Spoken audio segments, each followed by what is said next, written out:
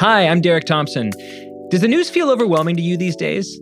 There's a pandemic, then there's inflation, and also this crypto thing. It's way too much to keep track of.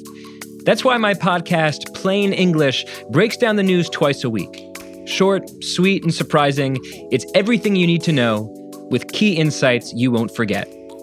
Listen to Plain English free on Spotify. This episode is brought to you by Jiffy Lube. Cars can be a big investment, so it's important to take care of them. I once got a car that I started out with 25,000 miles on. I got it to over 200,000 miles because I took care of it. You know how you take care of a car? You take care of the maintenance, the oil, the brakes, all that stuff. And if you don't, you can have a car just completely fall apart. When your car needs maintenance, head to Jiffy Lube. They provide automotive excellence at speed. Get your oil change, brakes checked, tons of other multi-care services. It's all done by expertly trained technicians who actually care about taking care of you and your car. Jiffy Lube, car more. To find coupons and start an instant online estimate, visit jiffylube.com. This episode is brought to you by Cars.com. When you add your car to your garage on Cars.com, you'll unlock access to real-time insights into how much your car is worth. Plus, view its historical and projected value to decide when to sell. So when the time is right, you can secure an instant offer from a local dealership or sell it yourself on Cars.com. Start tracking your car's value with your garage on Cars.com. At least I don't do crystal meth in the bathroom all night long. That's my opinion! He will never emotionally fulfill you. Because I don't want to be a part of it. Go to sleep! Go to sleep! Close your legs to married men, trash box. I'll tell you how I'm doing. Not well, bitch. Who gonna check me, boo? You guys, Jody Walker here. We just wrapped our normal Morally Corrupt show, but we have to continue this game of musical chairs on our Morally Corrupt episode today because there is so much breaking news happening. As you know, on our day of recording, it is the Jen Shah sentencing, the gentencing, as we're calling it around these parts. And I am joined now by Chelsea Stark-Jones and Zach Peter to break down this breaking news of Jen Shah's actual sentencing. It has happened. We've got the experts here. Chelsea, Zach, how are you? Living. I'm Shah thrilled, Shah happy, Shah everything. This is Shah-mazing. This is truly Shah-mazing. Yes, I was hoping for 10, but I'm happy with 6.5. I think. Okay, give us the details. Zach, you've been following this very closely. What is Jen Shah's sentencing? What were you expecting? And how are you feeling about the reality of the situation? Yes. So originally she was being charged with conspiracy to commit wire fraud and conspiracy to commit money laundering. So she was originally facing up to 50 years. She said, I'm going to trial. I'm going to fight this. I'm going to fight this. I'm going to fight this. Obviously, the government then was like, okay, we have all this evidence. And they had 300 pages of evidence against her. Once she saw that right ahead of her trial, she's like, okay, never mind. JK, I'm guilty, judge. I was the ringleader. I did this. And so she took a plea deal. They dropped the charge for conspiracy to commit money laundering, which I think they would have had a really strong case against, considering all the shell companies that she was opening up all here in, I think it was in Delaware and in Kosovo. So the money laundering charges looked like she would have been hit hard with that as well. But so they dropped that and just charged her with conspiracy to commit wire fraud. And so her plea deal maxed her out at 14 years. Now we are here on the day of sentencing. She was requesting to only get 3 years because she said, I'm such a good person. I help all of the marginalized community. I help all the gays. I help all the homeless and the toothless, and I'm amazing. And so she's like, please, judge, only give me 3 years. The government was like, no, judge, she deserves 10 years, which was a smart move because they didn't want to give her the 14 years because they were afraid that it's always better to aim a little lower because it's a little more realistic, especially since they knew they would fall somewhere in the middle. So they wanted 10, Jen wanted 3. Judge said, nope, you're getting 6.5 years. That will be followed by 5 years of probation on top of a really hefty restitution paycheck that she's going to have to cut. She's already turned over, I believe, $6.5 million in her assets she didn't turn them over. They were seized by the feds. But now she has an additional $6.6 million that she will have to pay back at some point. The judge was also very clear in court today. He said, because her manager was in court, and we do know she signed with the big talent agency. So there were predictions that she was going to write a book or in some way try to monetize off of this, which was possible. That is a possibility. She can write a book, do a documentary series, whatever. And even if she does profit off of it in some way, not all of that money is guaranteed to go to her restitution. Whatever her restitution plan is going to be, it'll usually only be a percentage of any money that she makes moving forward. But the judge was clear. He's like, you brought your manager today. You are not going to profit off of this crime. So he was like, you are not going to write a book today. This is not going to happen. You're going to have to find another way to pay. They also outed that Coach Shah makes $600,000 per year. So they're like, it sounds like you'll be able to pay back some of this restitution with that hefty paycheck that your husband brings in every year. So she's set to turn herself over on February 17th. So she'll have just a little over a month to party it up a little more, as we saw her do at BravoCon. Maybe she'll have, a YouTube exclusive where she'll be able to tell her truth. We'll have to wait and see what happens, but they are going to lock her up. As of right now, it looks like she's going to be serving at the Bryan, Texas facility, which is where Elizabeth Holmes is currently serving her sentence. That's what her team was requesting. The judge wasn't clear. He didn't give an actual facility that she had to report to, but he just said, Texas sounds fine. So she's probably likely going to be at Bryan. Jody looked really thrilled about the Elizabeth Holmes, Jen Shah potential. I mean, coupling. what a team up. I feel like those are two personalities I simply cannot imagine in a room together, let alone potentially in a cell together, in a prison together. Zach, you explained that so well. I don't know a lot about the law, but I just love Judge Stein being like, okay, you asked for 3 years, you asked for 10 years. Why not cut it at a solid 6.5? That's just logic. Let's just cut it down the middle. Maybe everyone will be kind of happy with this arrangement. Are you guys surprised by that number? I'm not. I was predicting at least like 7 or 8. 6.5 was a little lower than I was hoping for, but I guessed about 7 or 8 years is what I was thinking, just because I knew the judge would likely fall somewhere in the middle. And her legal team, he even said, if you want to appeal this, you can appeal this. And her legal team was like, no, we're good. We're happy with that. We'll take it. We're fine. Wow. Yeah, I'm a bit surprised too, just because of all of Jen's antics after being arrested, from the selling of the merchandise, the continuous of I'm innocent, and the behavior at BravoCon and the incidents of fighting with people. So I was just like a little bit thrown at her behavior post of like showing no guilt whatsoever. I guess her side argued that once she saw the 300 pages of documents and saw victims' testimony, that really struck a chord with her and is what ultimately led her to plead guilty. But I think we all know that is not true at all. And it was just the odds were stacked against her. So I was a little bit surprised by, I like Zach, was kind of thinking it would be 7 or 8. And obviously hoping for 10. As Jody knows, I was very excited in our Bravo group chat for this week. I could not wait for Friday.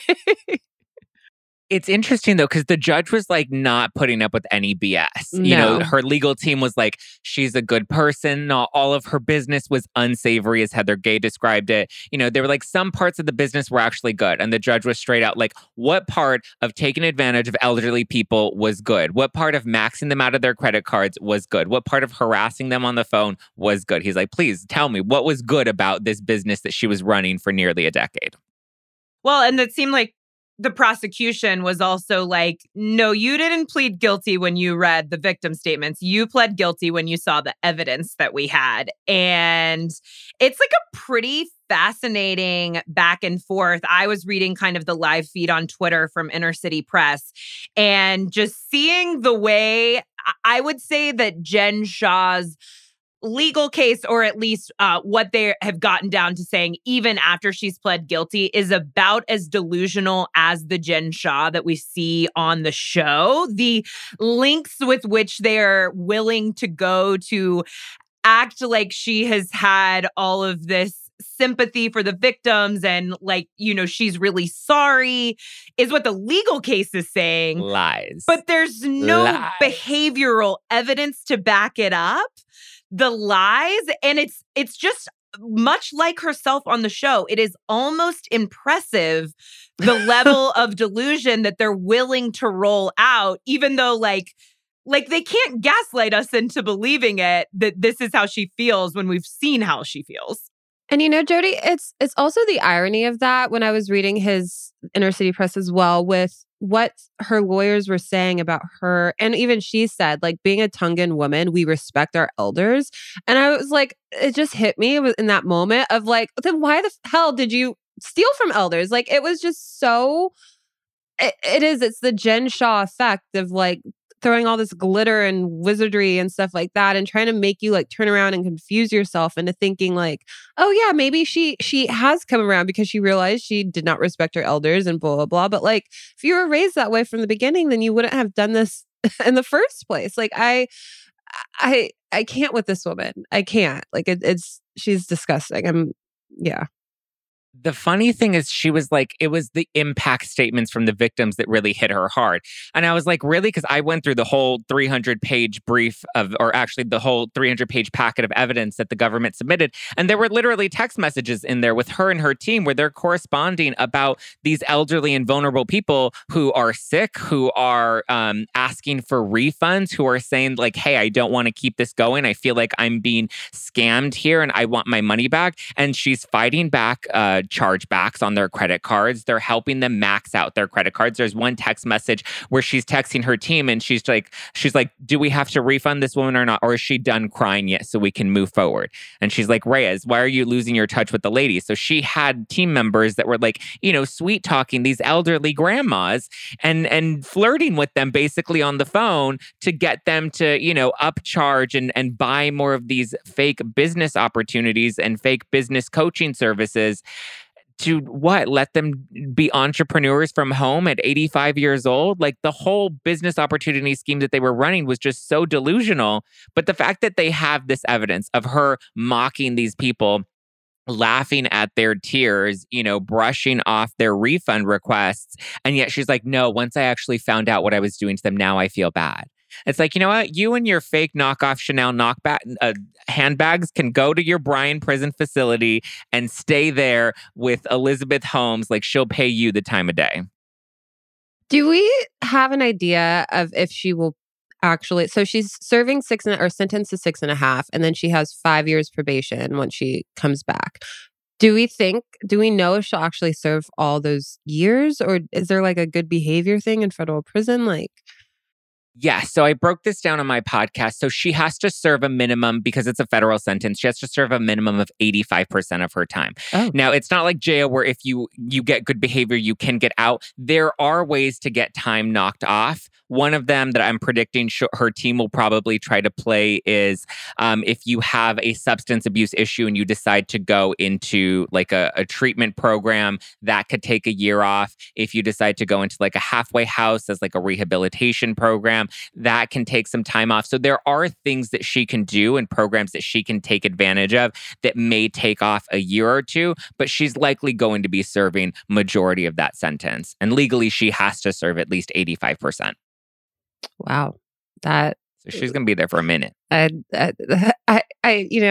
Prison's horrible, but that somewhat warms my heart. Well, prison is horrible, and it's hard for me to root for incarceration in this country. For me, it's the restitution. I just really hope that these people who have been victimized will be paid back. And I guess I'm kind of I know that I don't have a full understanding of this, but I'm like, if there's a guarantee that the entire profits of whatever she may be able to do from jail could go to the victims, then I guess I'd watch the documentary. You know, I don't want her to profit from this, but I want her victims to profit from it if that is available. And if she wants to act like she is some benevolent monster now, you know, that she does see the error of her ways and she does want to pay back these victims, I guess I'd like for there to be a way to do that. Jody, you know that her book and her documentary are going to be about how she was wrongly convicted and how she, as a woman of color, was targeted, and she was a woman in this scheme with all of these men that were running it, and she just got looped into it. I mean, her argument was it was a tale of two Jen Shahs. There's the Salt Lake City Jen Shah, and then there's the New York Jen Shah, and the New York Jen Shah was the one that was running with all these fraudsters and participating in this scheme. So I don't believe that we're going to get anything good from a documentary or a book out of her. It's going to be very, victimhood, very woe is me, very I was, taken advantage of by these other men. So I do not look forward to that. But the good thing about a lot of these victims is they were running up their credit cards. And so a lot of credit card companies in cases like this will reverse some of those charges and make sure you do get that money back. They are really good at protecting, especially people that are more vulnerable. So the good thing is if they did max out their credit cards, some of them may have gotten that money back. So then the restitution will likely give them some additional money to help them moving forward. That's not the case for all of them. I mean, some of the impact statements were pretty bad. I mean, people were suicidal. One woman was left homeless. She was banking them out at like up to $100K or over $100K. So it's pretty awful what she was doing. And just the fact that she's like, but I needed to take care of my family and my family's the most important thing. And it's like, but how many other families did you have to ruin in order to get a fake Louis Vuitton? And your husband makes $600,000 a year, and he could make more than that. He's like a lawyer / college football coach. Like her family did not need this money. I mean, she was basically doing it as a hobby for the thrill of the game. She did not need this money. And what's also just so disheartening about it is had she taken this energy, this criminal energy, and done something actually productive and legal with it, she could still have made as much money, if not more. It was such a sophisticated scheme, and it shows how smart of a woman she is, that had she applied those skills and tactics in a legal, moral way, she could be still living the same lifestyle, but I don't know, the thrill of doing it illegally. It's sick. This is why I perked up at the thought of her and Elizabeth Holmes in the same facility, because that is the story of these narcissists who do these plots. Is they have the brain power, they have the will, they have, everything they need to do something the right way, but they choose to do it the wrong way. That's exactly what Elizabeth Holmes did, and it's what Jen Shah did. She is a masterful marketer. She could have run, I don't know, a Lisa Barlow style business where still nobody knows what she does, but she does something. And she chose not to. And that is another delusional part of her case that the government then goes back up against is her trying to separate herself from the victims by saying that she never spoke to them. She didn't, really know what was going on. And then the government's like, because you were at the very top. That's why you weren't speaking to them, because you were running this and you were incorporating even more vulnerable people to actually run this scheme. It's disgusting. It's really, really dirty and gross. It's gross.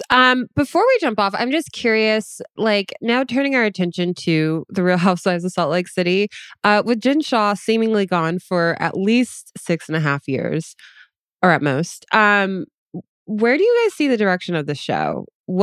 How do they change this up? Because I think she was a horrible, I hated having her on this season. It was really hard to watch, or it has been really hard to watch. But I'm just curious, where do these women go from here? Who do we add in?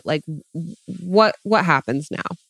They have to completely reboot it. I mean, I think keep one or two of them, but I think Meredith and Heather Gay, their reputations have fully sank by standing so in line with Jen Shah. I know we're going to see them in New York for the finale, but they literally are like, if Meredith is like, if she doesn't take accountability, then that's going to be a real problem with me. And we know that she hasn't taken accountability, yet Meredith is still standing by her. And that disappoints me because I actually really like Meredith, but I'm very confused as to why they're putting all their eggs in the Jen basket.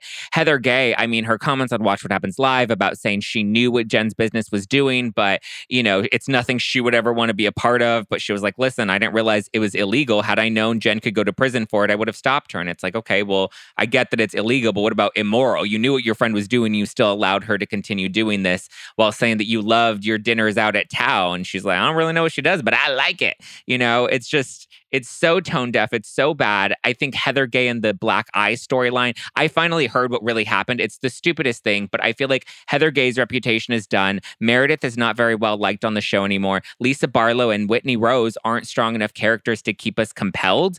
We already lost Mary. We've lost Jen. So at this point, I think they need to really redo the cast and start from scratch and maybe do like a New York style reboot of Salt Lake City if they even think it's worth the investment.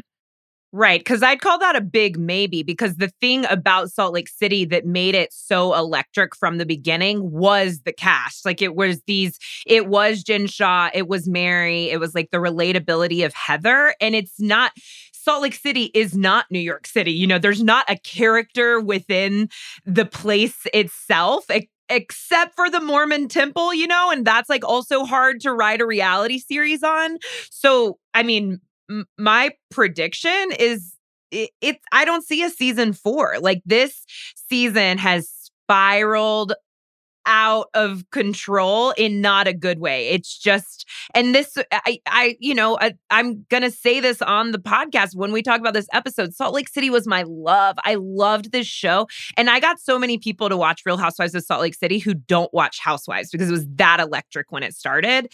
And maybe it was lightning in a bottle, like maybe something as good as season 1 of Salt Lake City simply can't last.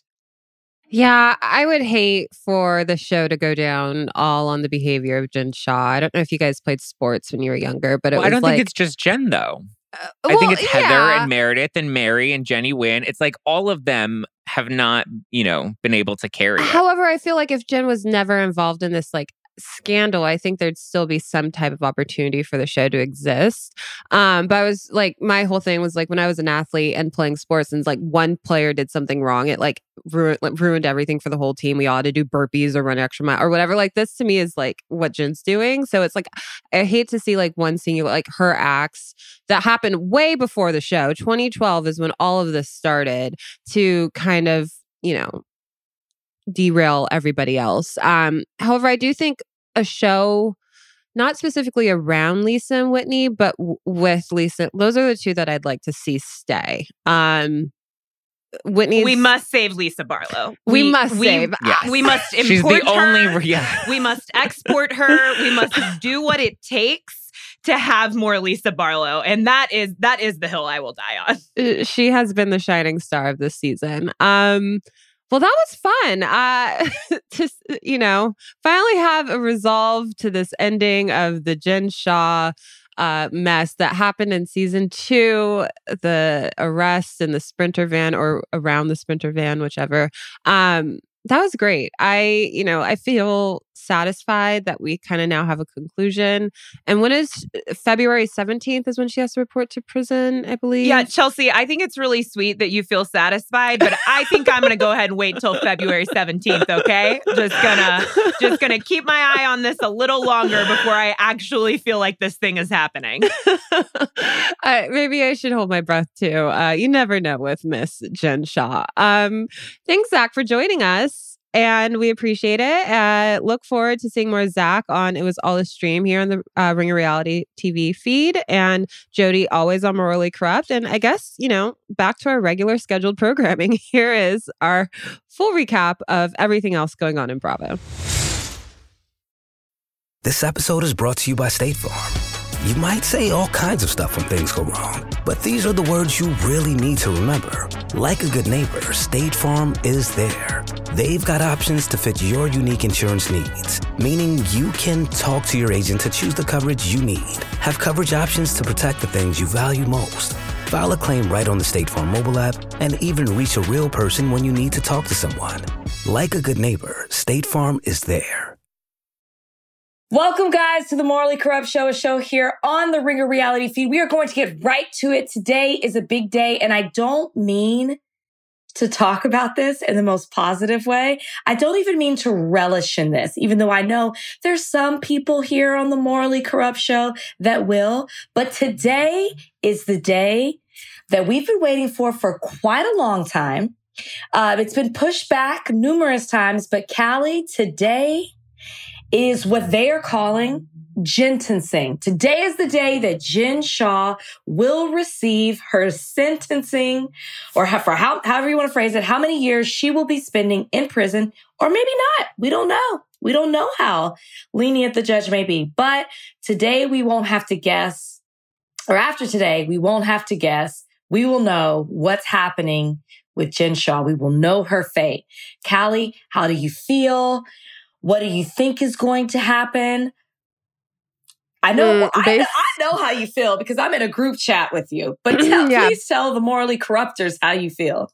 I want her to be held accountable. I don't necessarily, and we've talked about this in the group chat, I don't necessarily agree with our prison system here. So I'm not really sure. I'm not wishing jail time or prison time on her. But she needs to be held accountable because for some reason, especially this season, but since we've seen her on Salt Lake, somehow she's not held accountable for abso-fucking-lutely anything. And it makes no sense to me. That being said, if I had to guess, I do not have a law degree. I'm saying 5 to 15 years. Rachel, you with your law degree, what are you saying? This is not my expertise, but I do think that she's going to get 5 years. That's what and I'm sure there's restitution and all of that attached to it.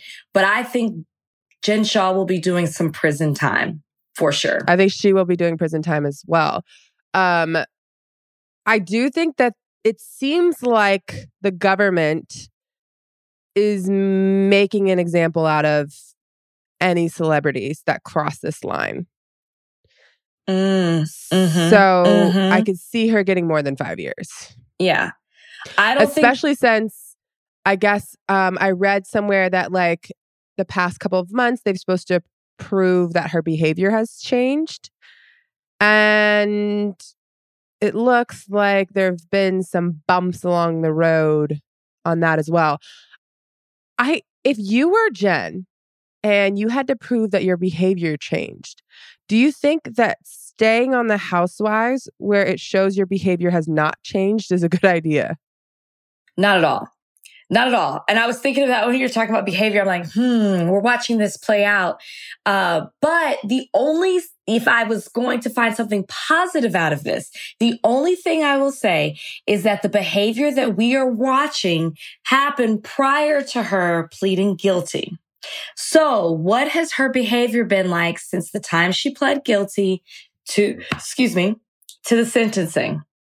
I don't know.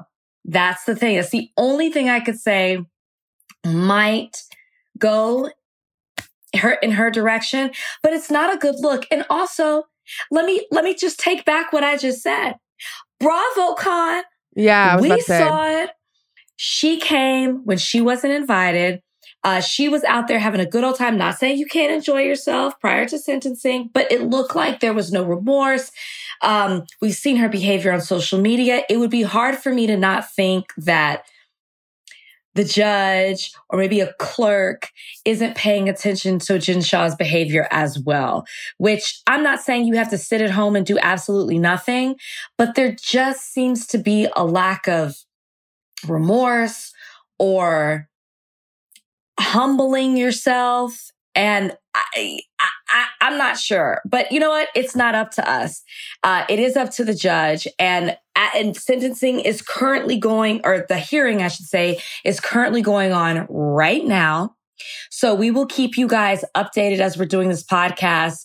In a dream world, we will get the news while we're podcasting so we can break that to you in real time.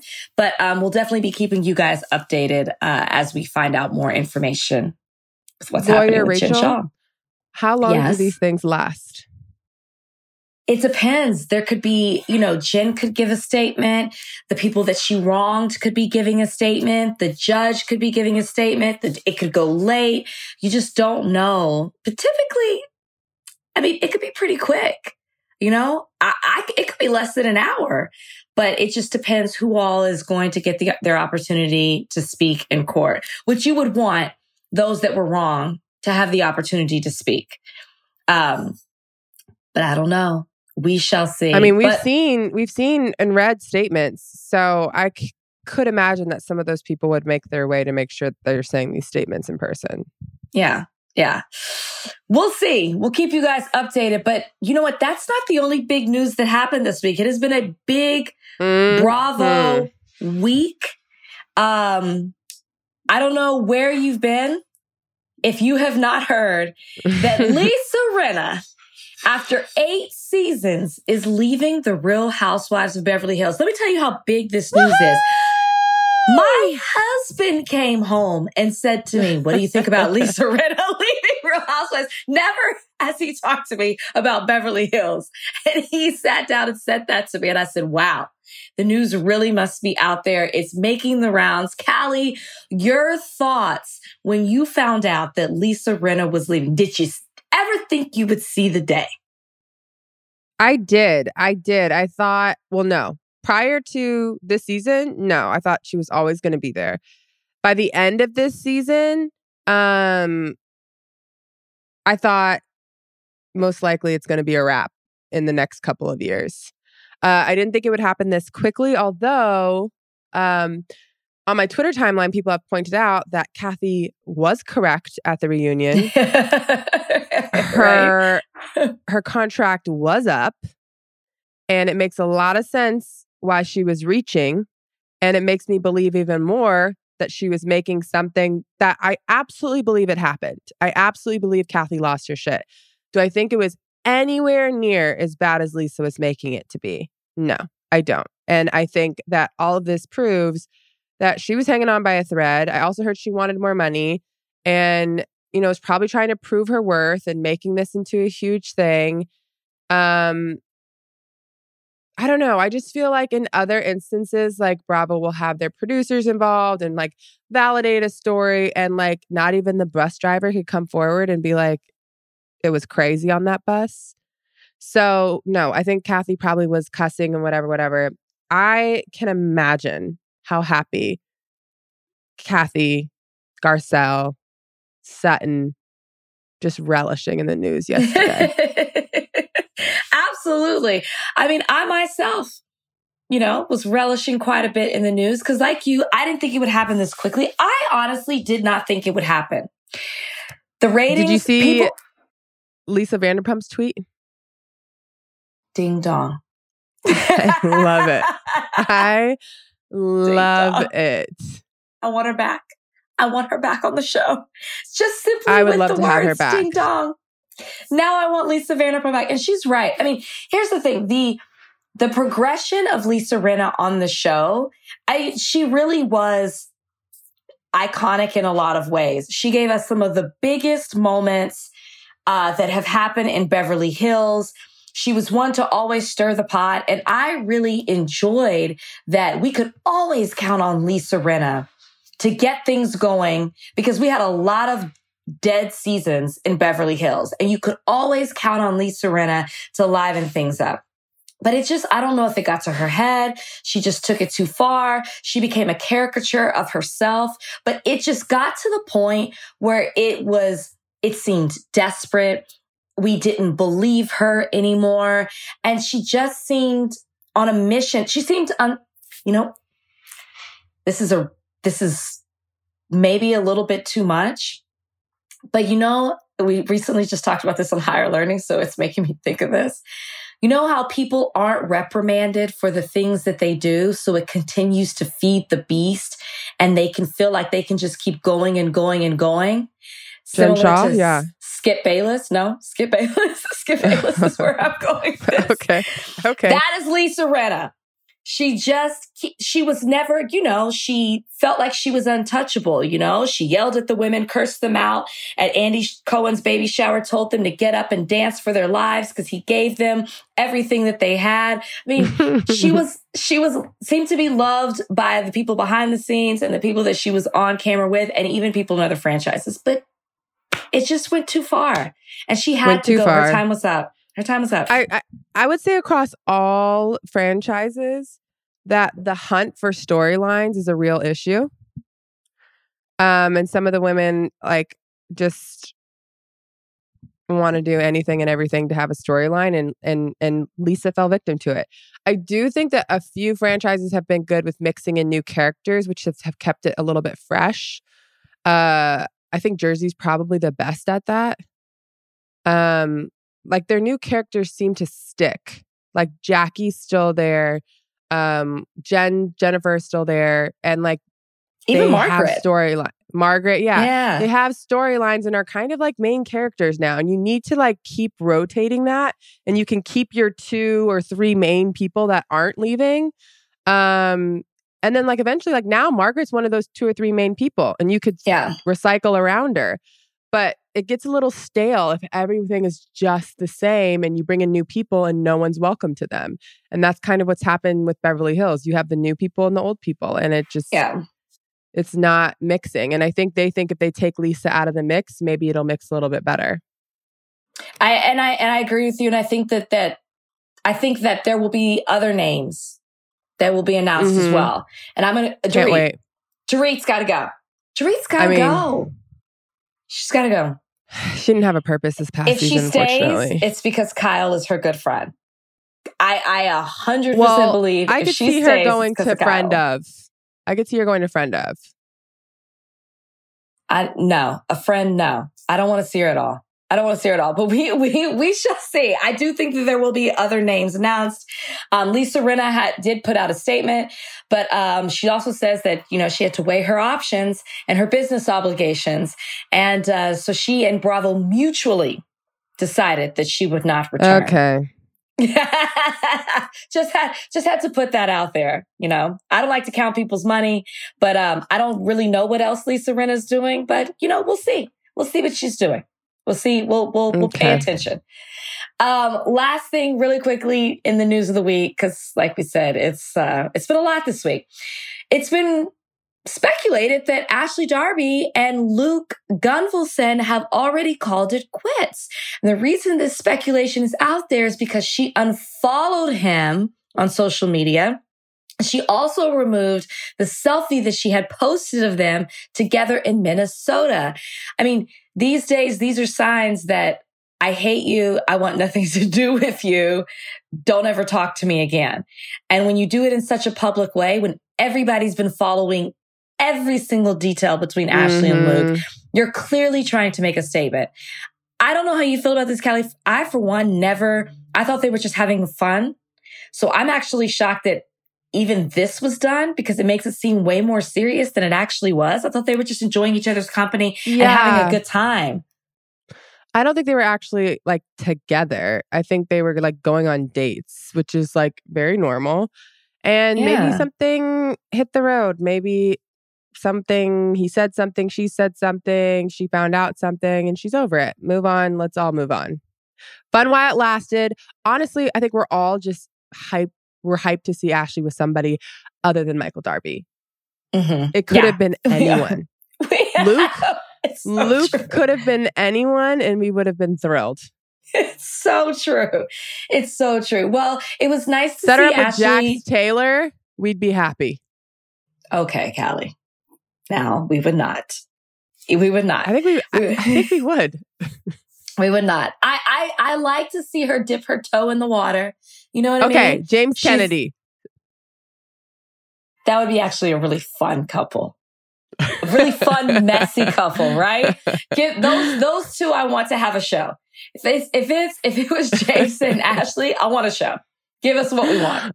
But we'll see. I'm rooting for Ashley. I want to see her happy. I want to see her in a healthy relationship.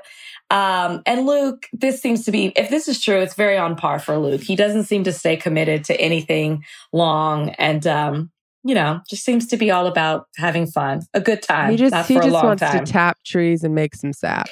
That's all he wants. That's been his longest relationship. Has it not with those trees?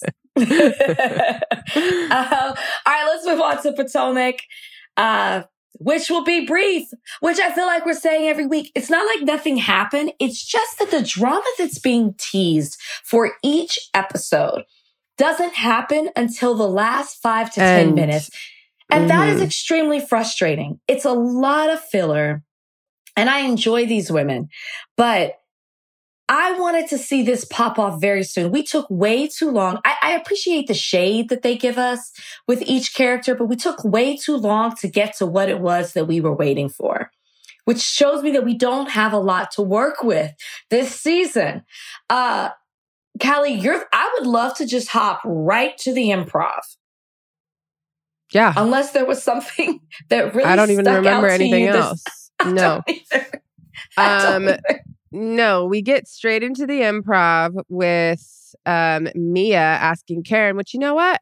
I'm not mad at Mia for asking this question, because if we're supposed to be friends and I tell you something like that, why don't you call and ask me first? If it's cool. I've done that before. Been like, hey, you didn't tell me not to say anything, but just want to make sure like it's cool for me to say this to somebody else. Now, super Callie, easy. That's not housewife behavior. No, it's not housewife behavior, but Karen can't do that and then act like she did nothing wrong. And I feel like the only reason why Karen even said anything was because of how Miami went. Karen's a little off Mia. She's definitely off Mia. So once that happened, she was like, all right, that's how you want to play it? Don't forget we've had some conversations. It's hard for me to think that Karen Huger does anything wrong.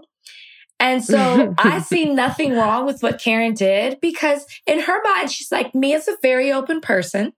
She talks about all this. She said it on camera. So why can't I then go talk to the other women and just talk a little bit about some of the things that Mia seems to be very open in discussing?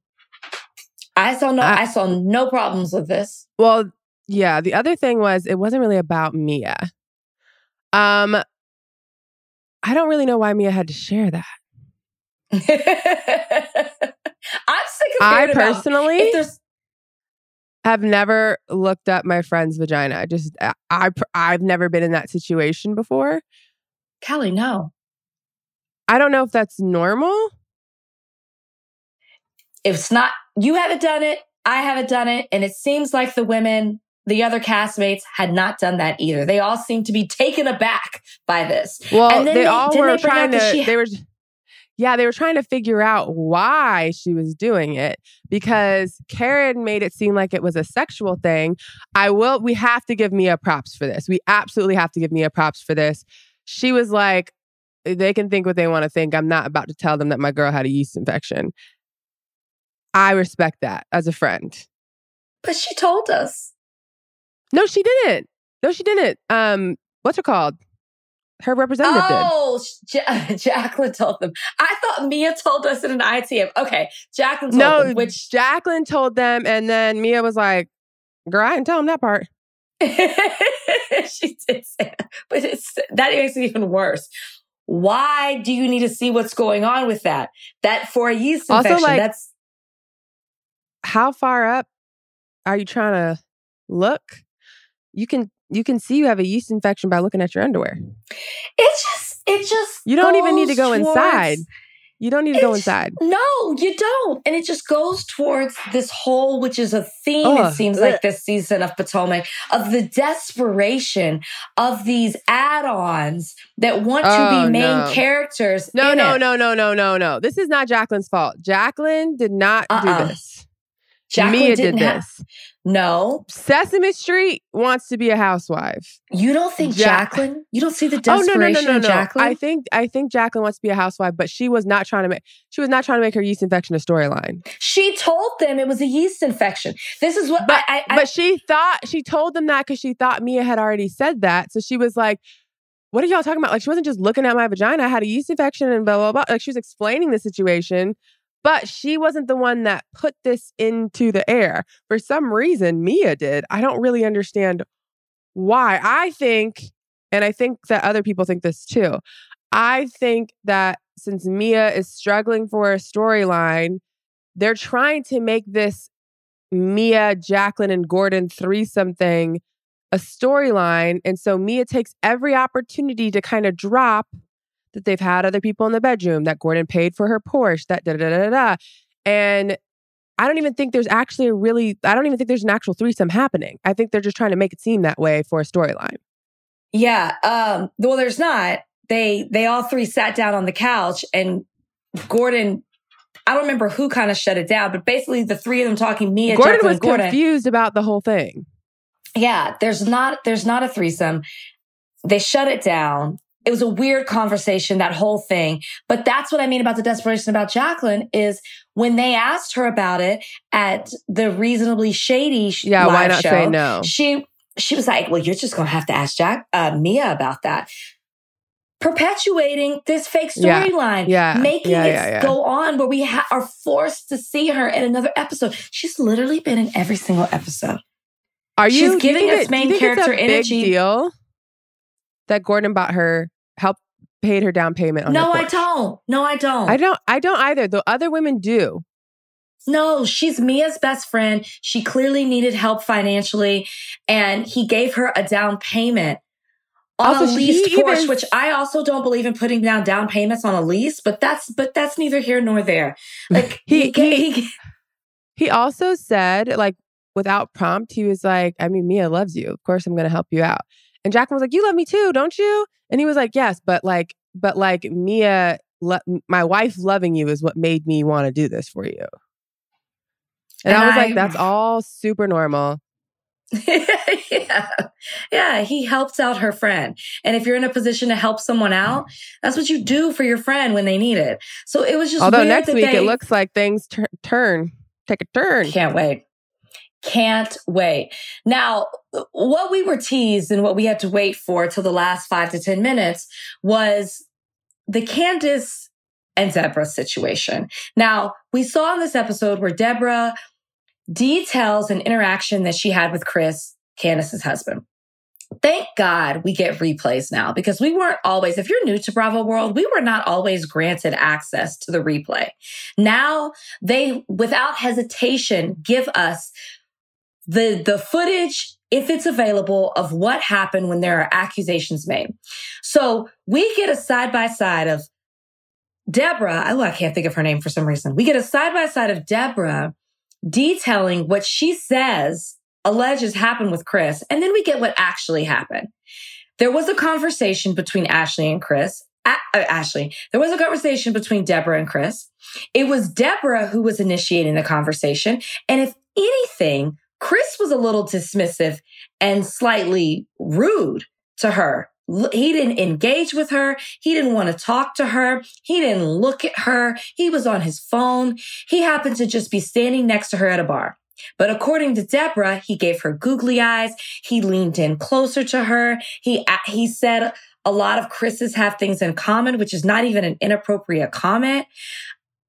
I couldn't believe how this woman just straight up lied and lied and lied on somebody else's husband just so you could have some camera time. I mean, I don't... Even the... Oh, God. Her reenacting as a married and woman, everything, it was infuriating to me. It was really cringy. All I can say, though, is I mean, shock myself every week. Again, completely agree with Candace's reaction. I don't need to talk to you. After that story, Wendy's reaction where she looked down and was like laughing, I was like, yeah. I do also get Ashley believing her friends. Like, I don't know if you're Ashley, you would assume like, why would they make this up? Like, I've seen Chris be a little bit of flirty with me with the whole DM thing. And it also kind of validates her DM, like her initial response to DM. Also knowing this, she's thinking like, oh, he might be a little bit out of pocket. And Giselle, I can understand her believing all of it. But after you watch this back, Ashley, you better be like, y'all made me look a fucking fool. But like, you know what? All y'all say he was flirting with you, his elbow moving closer. Also, even let's say her story was accurate. Let's say that every single thing that she said was right. Okay. Nothing happened. It wasn't even bad. He didn't touch you. He didn't ask for your number.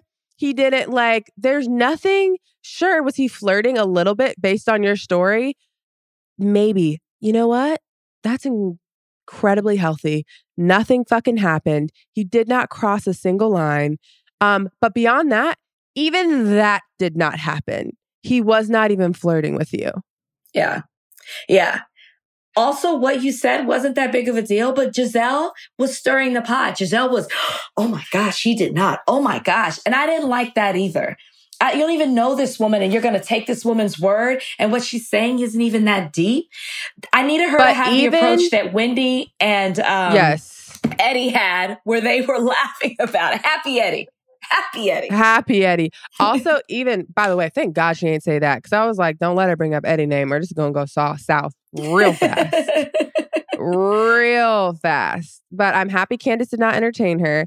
I don't think Deborah needs another second of time on this show.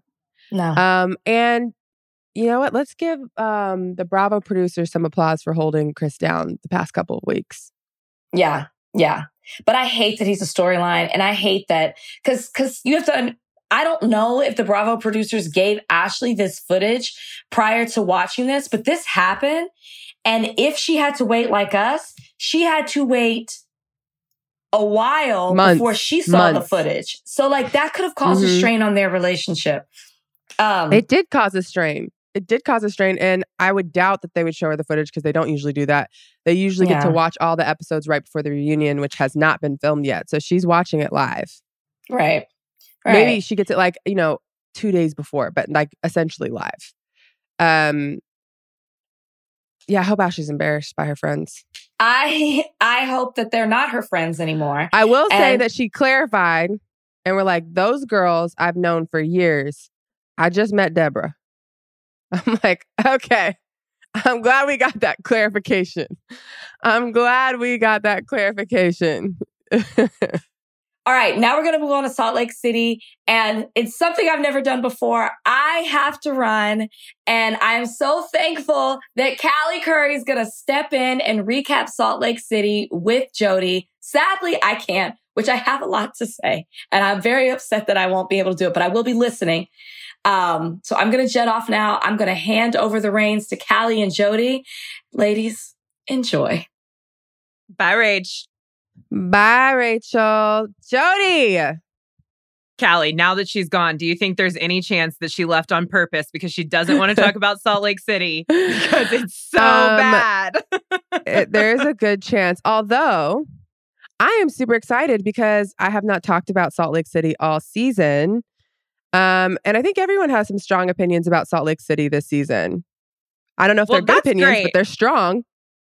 Because, Callie, I've been talking about Salt Lake City for 13 weeks and my opinion has devolved to... What? Has it been 13 weeks? That sounds so long. I think this was the 13th episode. And it says episode next 13, week, but 13 weeks seems unbelievable.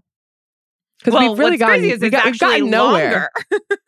We've gotten the only thing that has moved during this season of Salt Lake City is my opinion of it, which has dropped to such a great degree. Salt Lake City is my love. Like I know. I have loved it since it came on.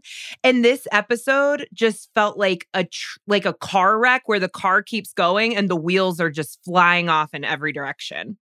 I've felt that about a few episodes. So I'm not just going to say it's just been this episode. There's been a few episodes where I didn't finish, like where I stopped it and went back to finish.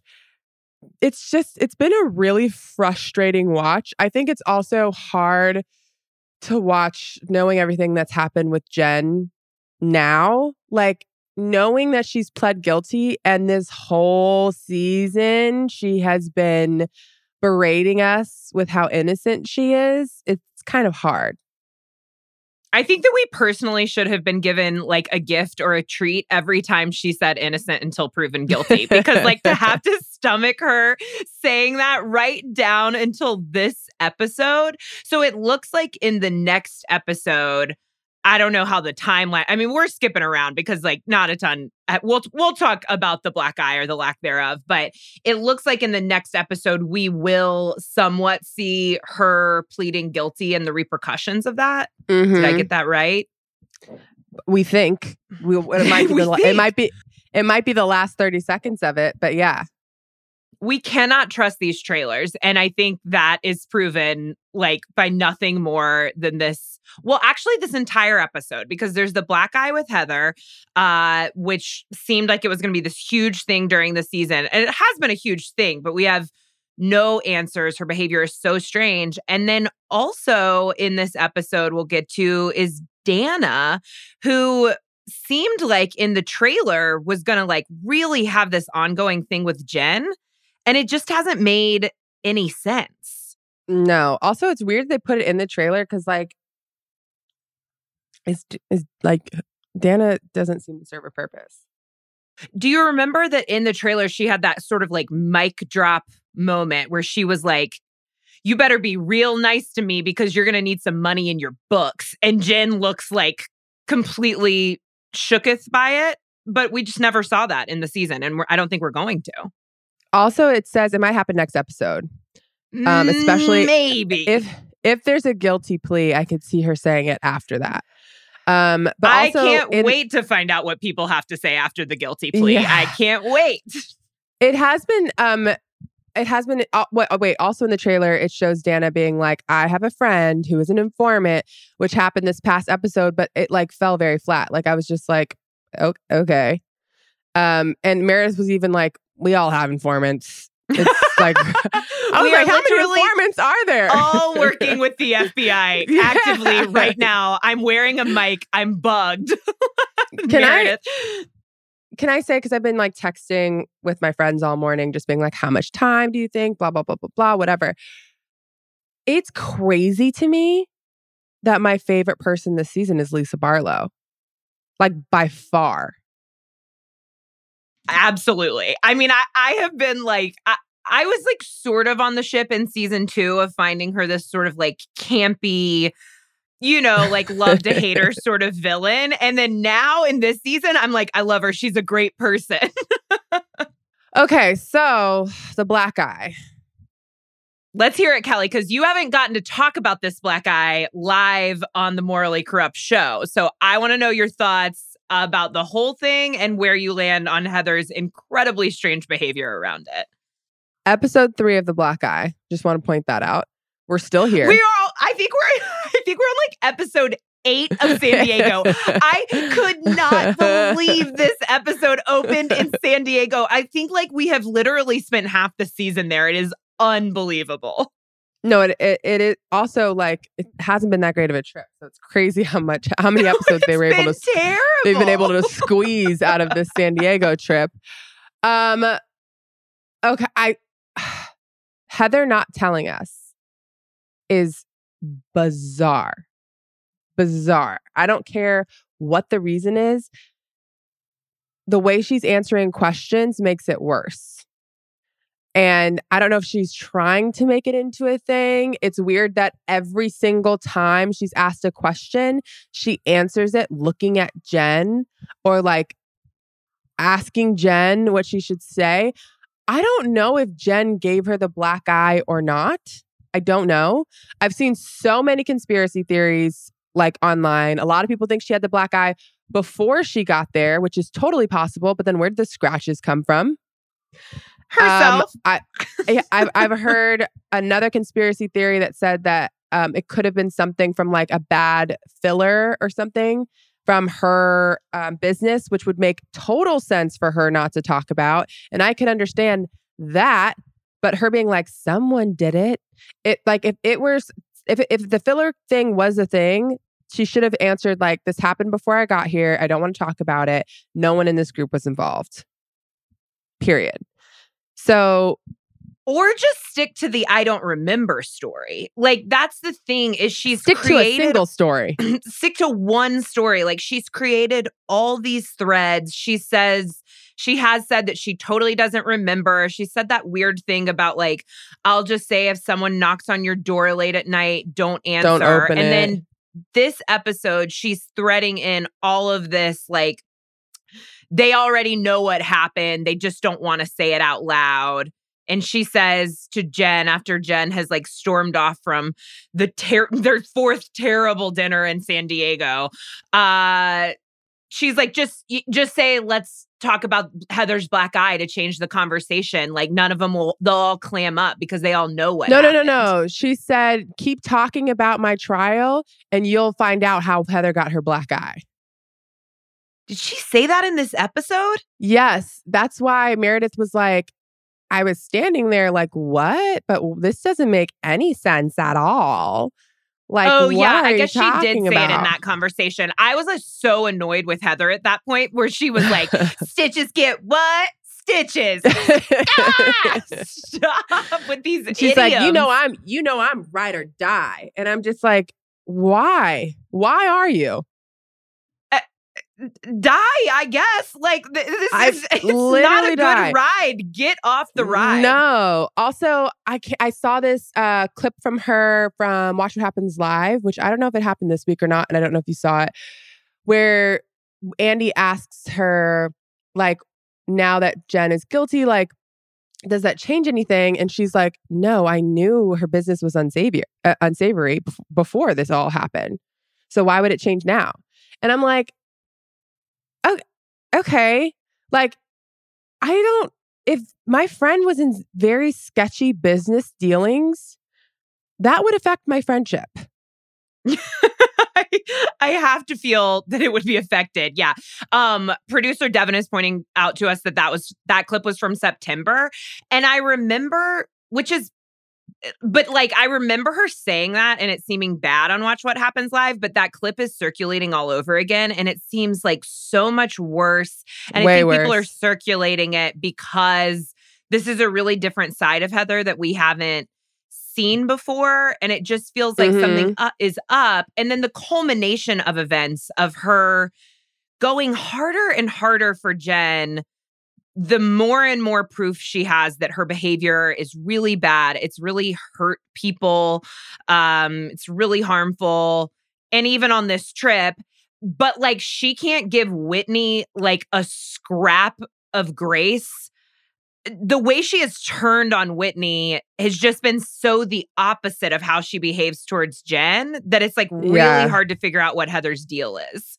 I think that her expectation from Whitney is higher than her expectation for Jen. And I can understand that. Like, if my best friend did something to me compared to someone who I was just like acquaintances with or like, you know, friends with, but I thought they were crazy. I expect that out of the crazy person. Out of my best friend, it would hurt a lot more.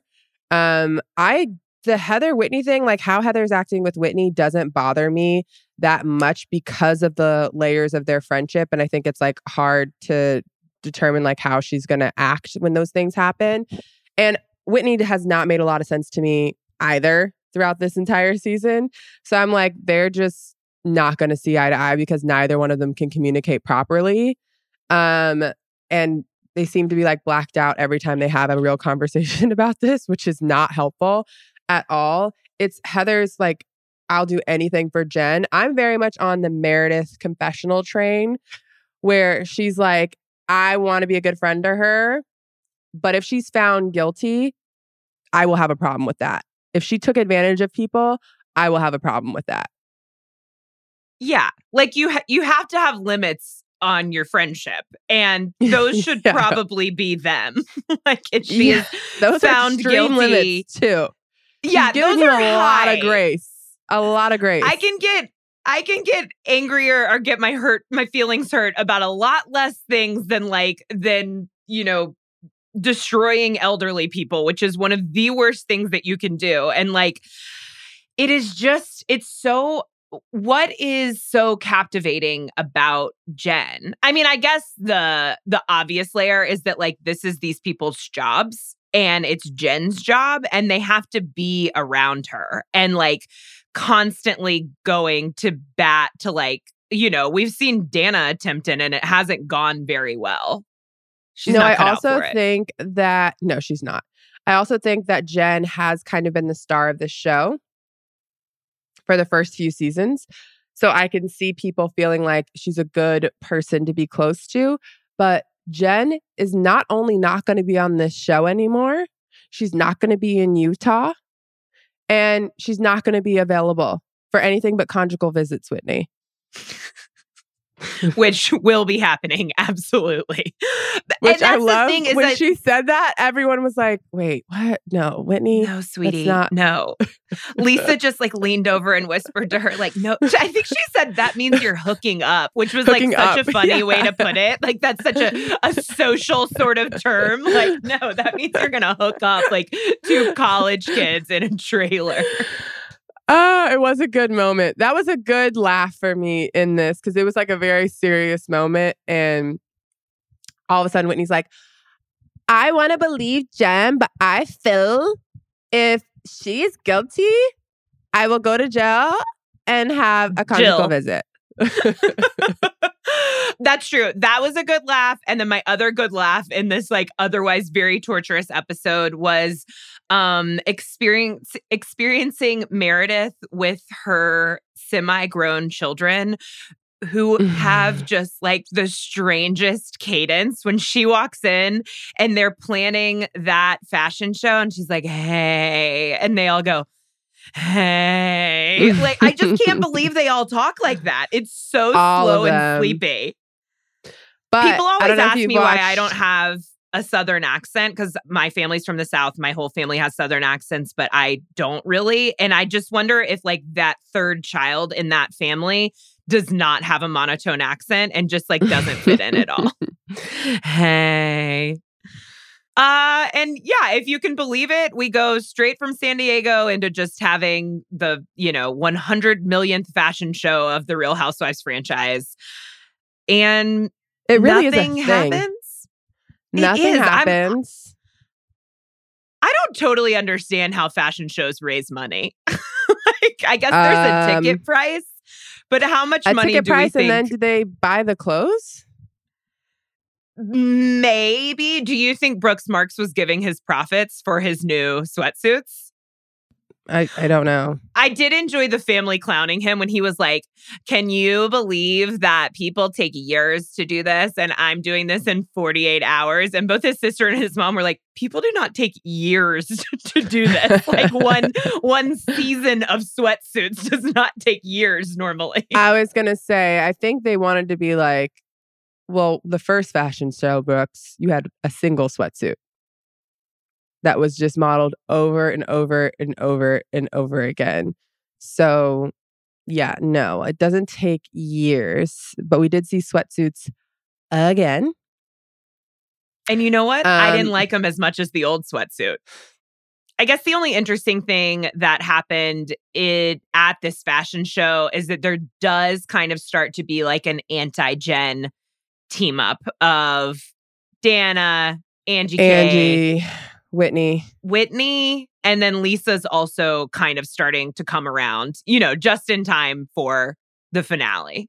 I can't figure out how all of this is going to end. And I can't figure out if I'm excited for the reunion to like maybe get some answers or if it's just going to be more frustrating. Wait, did the check happen this episode or last episode? The check did happen this episode. I was made so uncomfortable by it that I could barely watch it. It was really a cringy watch. I am just confused by the entire thing. I mean, I personally don't think Jen owes her money.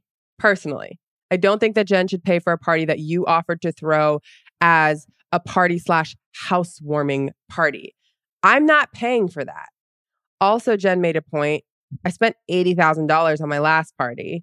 Like, But I think when Jen starts talking about that $80,000, she's kind of doing the same thing that Angie K was, which is like, Meredith didn't ask her to spend $80,000 on that party. She just did it because that was what she wanted to do. And I think same for Angie. She sort of offered, Angie's saying she offered to host the party at her house, not to throw it. But it was also a housewarming party. Was it? Yeah. Supposedly it was like her first party because they had just moved into her house, and that's why she wanted to have it there, to like show off her house. And that there were things like for her at the party as well. So like, I don't know. I just feel like they supposedly were really good friends, right? And obviously Jen is going through whatever. If I offered my friend who's on trial for fraud for millions of dollars to throw a party or even host it, and I'm the one picking the caterer, I'm the one picking the like decorations, like she picked all that stuff, I'm not then going to send her a bill. Yeah, I don't think I think Angie should have paid for it. I think it's Angie's party. And the very obvious reason she was having it was not for Sharif's birthday. It was not for her housewarming. It was to get on the show as a friend of. Like, it was very obviously supposed to be her introduction to the show. And we don't even meet her in that episode. But I do think that Angie would not have ever, Jen says she asked for the invoice. Like, I don't think any of this would have ever come up. I think that Angie K would have just eaten it, even if she felt some type of way about it, if Jen had not poured that champagne on her head and, then 100%. That's when everything went south. Yeah. But that's what I'm saying. Like, I don't think you can do that. You think she should have ripped up the check? Yeah. I don't even think that you should even have brought it up. If you host a party for someone and if you're bragging in the meantime about how much money you have and how you could have gotten a horse, but you got it anyway, don't even bring it up. And I think when Angie K got you didn't pay me back. I think I could have been like, you're talking shit. Obviously, if she pours champagne on your head and you're talking shit to her, you could be like, I just spent $15,000 on your husband's party. Yeah. I'm fine with her saying that. Her being like, you didn't even pay me back for that. I'd been like, what? One, you've never asked me to pay you back. Two, you said you wanted to host it. You picked all the things. Why would I pay you back for that? I think the winner in all of this is Angie K's daughter, who is about to get another horse with that fat check she just got cut. So good for her. I think the loser in all of this is us that had to watch it. That is absolutely right. I can't believe the turns that this season has taken. I can't believe how short it's going to be. I can't believe... Wait, how many more episodes do we have left? Next week's not the finale, right? Next week's the finale. Is? Mm-hmm. So, Callie, what are your greatest hopes for, in case we never get you back on Salt Lake City again, what are your greatest hopes for this finale and the reunion and the future of Salt Lake City? I'm really excited for the reunion. I wish Jen was at the reunion because obviously she's like half of the season. And now I feel like the reunion is going to be mostly about Heather and Whitney, which, whatever. My hopes, nothing could be wrapped up in one episode. But I guess I would hope that we get the Jen guilty plea and hear the reaction from the women in front of Jen. I would like Jen to be somewhat held accountable. Yeah, and I also want the women to be sort of held accountable of like, I think they've known that she is likely guilty this whole time. And I like the idea of them having to like say it in front of Jen because they've been just sort of cowering in front of her to this point, I think. Yeah, no, that's what I mean. I want them to redeem themselves for, obviously Heather's not going to, but like, I will be interested to hear what Meredith has to say after after Jen pleads guilty. Everyone else, I think we kind of know. Lisa's going to be like, not surprised. I think the same thing for Whitney. I don't need to hear about, I don't care about Dana or Angie. either I've Angie become for that fairly matter. interested in Angie K at this point. But no. Also, I was thinking this was low-key an audition for all those side people because there's going to be a spot available. And you know what I think? Let's bring Mary on back. I mean, this season could have certainly used Mary. And if we're going to have an unequivocally bad person who does illegal things in every season of every franchise of The Housewives, then it might as well be Mary Cosby, I guess. It needs Mary. Also, I saw a clip from last season where everyone was like, Mary knew the whole time, where they're at that like weird lunch after Vail. And Mary's like, you didn't have any idea that any of this was going on? And Jen's like, no, I didn't have any idea. And Mary's like, so you just had no idea. You just had no idea that any of this was happening. And I'm like, Mary is so crazy that in the moment, I was just like, she makes no sense. And now I'm like, no, she was correct. The entire time she's like, there's no way you had no idea. She was like, so you think that the FBI and CIA just pulled you and Stuart's name out of a hat? And then Mary in her doesn't have confessional, any social filter. And that's like the only kind of person who can go up against Jen. Yeah. And then in her confessional, Mary's like, do I want Jen to be guilty? No. Do I think she's guilty? Yeah. We're getting the CIA and FBI involved in New York. She's guilty. And I was like, correct. Mary, we needed you back this season. We needed some sort of voice of reason. How far we've come. How far we've come. Well, we will be back next week with the finale of Salt Lake City and more Potomac, hoping for a better episode next week. Rachel will be back and will not be leaving us early. We'll have Jen sentencing. Join us next Friday at Morally Corrupt.